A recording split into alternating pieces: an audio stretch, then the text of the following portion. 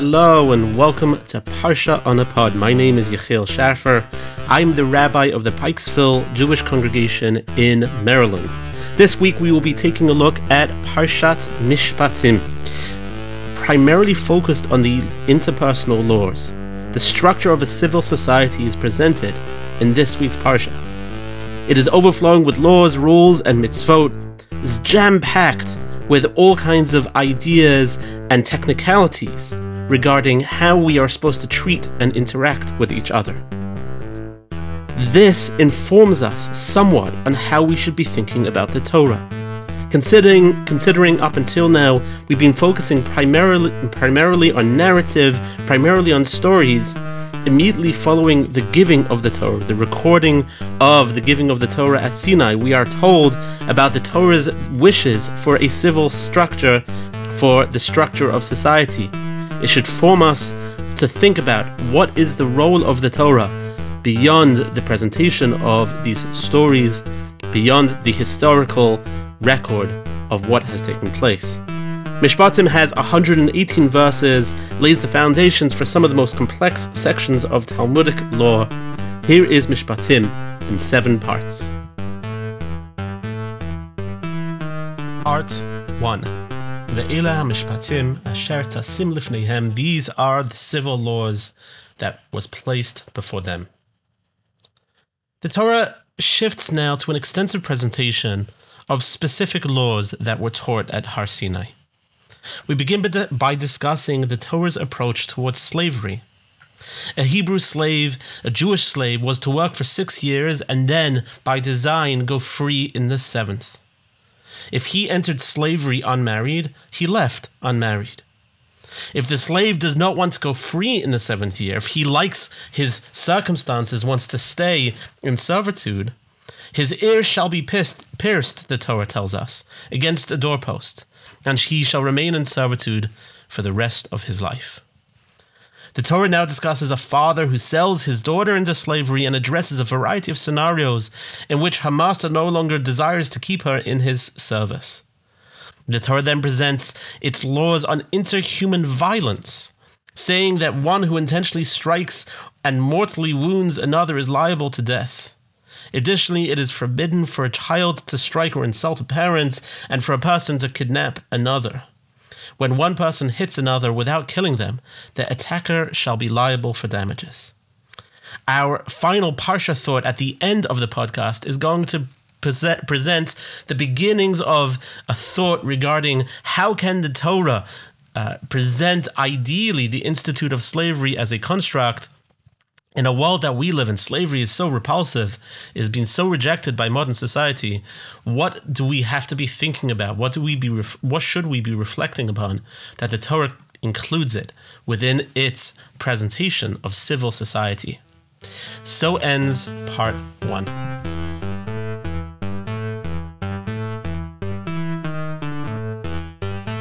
Part 2. V'chi yakeh ish. When a person strikes another. When a slave owner strikes a slave, his death shall be avenged. If 2 men were fighting and accidentally injure a woman who is pregnant and she delivers a child, compensation must be paid to the pregnant woman. We are now famously told in verse 21-24, an eye for an eye, a tooth for a tooth, which Rashi points out is not to be understood literally. The Torah continues to discuss the laws of damages, including an ox that causes destruction, presenting the difference between an ox that has a history of causing damage versus an ox that has no history. This is novel behavior. The Torah also discusses the responsibility of an owner of a pit that could cause damage to people if there is no protection against people falling in.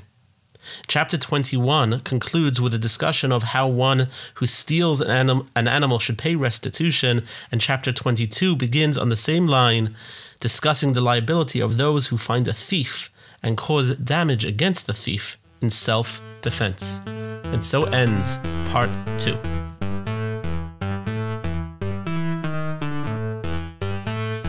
Part 3. Kitetsei eish umatzah kotzim. Fire starts and spreads wildly. The Torah now addresses a farmer who lets his animals loose to graze from fields that he does not own.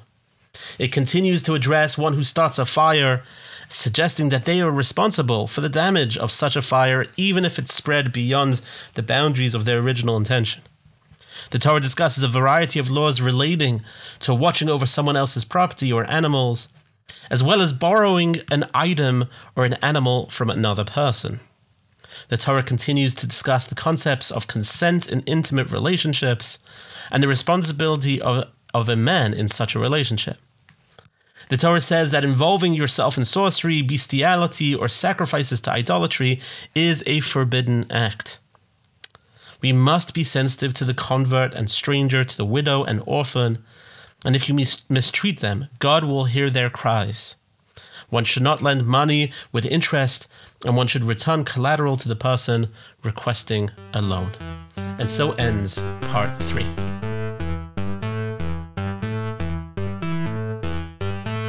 Part 4. Elokim lo tekalel, God you shall not curse. The Torah tells us now not to curse God or the princes of Israel, and to be careful regarding that which is consecrated to God, including firstborn sons and animals.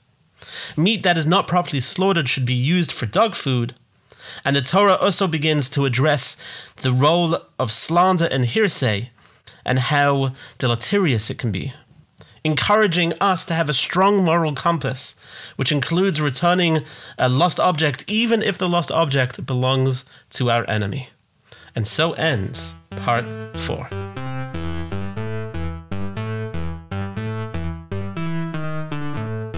Part 5. Lo sateh mishpat. Do not subvert the rights of the needy in their disputes. We should keep distance from falsity and ensure to protect the innocent. Judges should not take bribes, and we should never oppress the stranger. The Israelites should work the land for 6 years and let it rest in the 7th. 6 days a week you should work your field, and let it rest on the 7th day. 3 times a year the Israelites should have a festival for God. The Chag HaMatzot should last for 7 days, in which you eat matzot in the springtime. Chag HaKatzir, commemorating the first fruits of your labor, and Chag HaAsif, at the end of the year, when you conclude your harvest. At each of these festivals, you should appear before God and shall not offer any offerings with leavened breads. You should also bring the first fruits and refrain from cooking a kid goat in its mother's milk.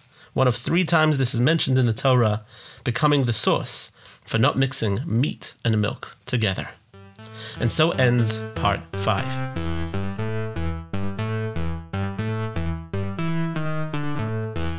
Part 6. Hinei anochi sholech malach. I will send an angel before you. God now tells the Jewish people that he is sending before them an angel, a guardian, to watch over and protect them.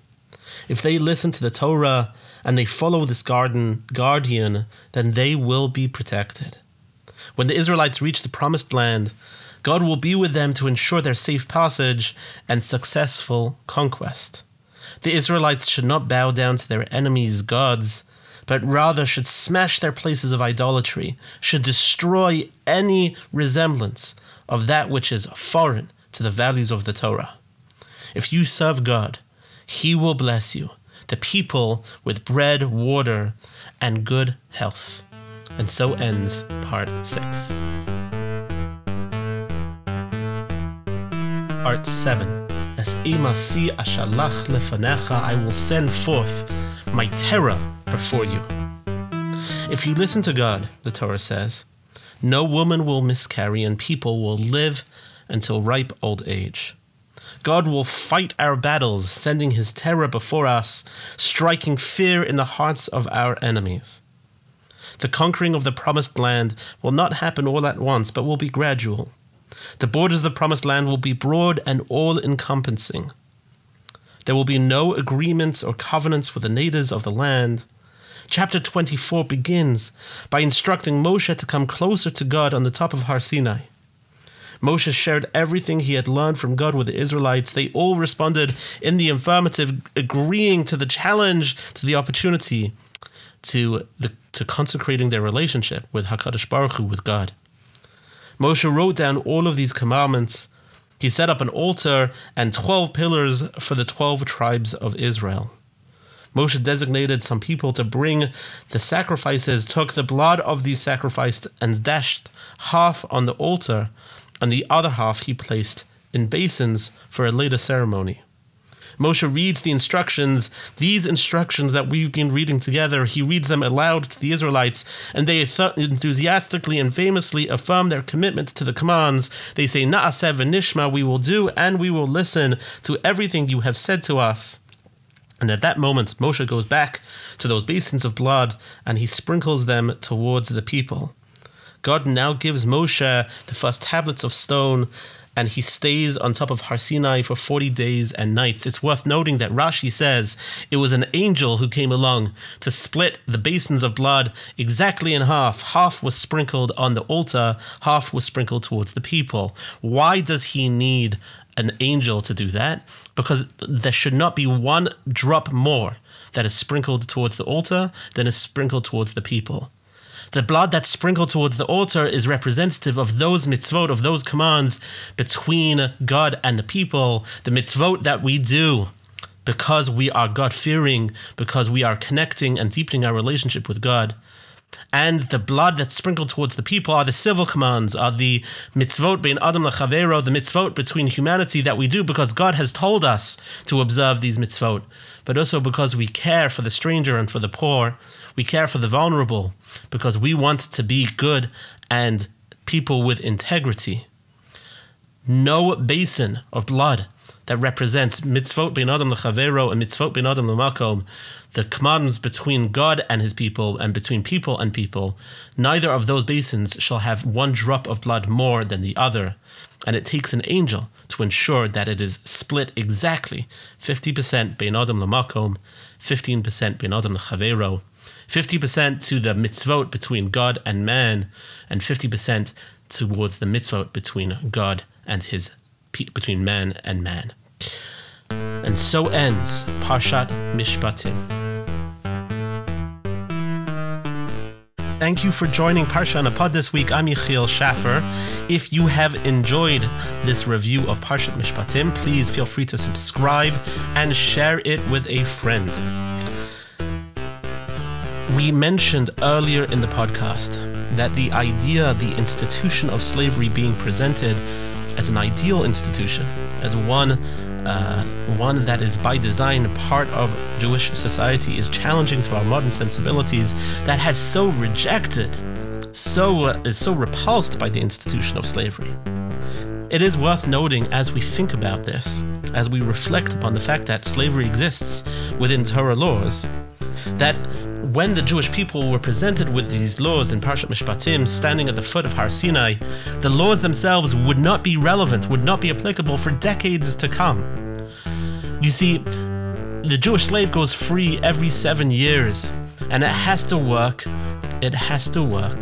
within context of the fact that there is a Yovel system in place. Once every 50 years, the Yovel requires slaves to go free no matter what, even if they've rejected their freedom in the first 7 years of their slavery. The Yovel system only applies once the Jews have entered the land and conquered the promised land, transforming it into the land of Israel. This will not happen for decades to come. So when the idea of slavery is presented to the Jewish people at the foot of Har Sinai, it is purely academic. It is not at all applicable to their circumstances for decades to come.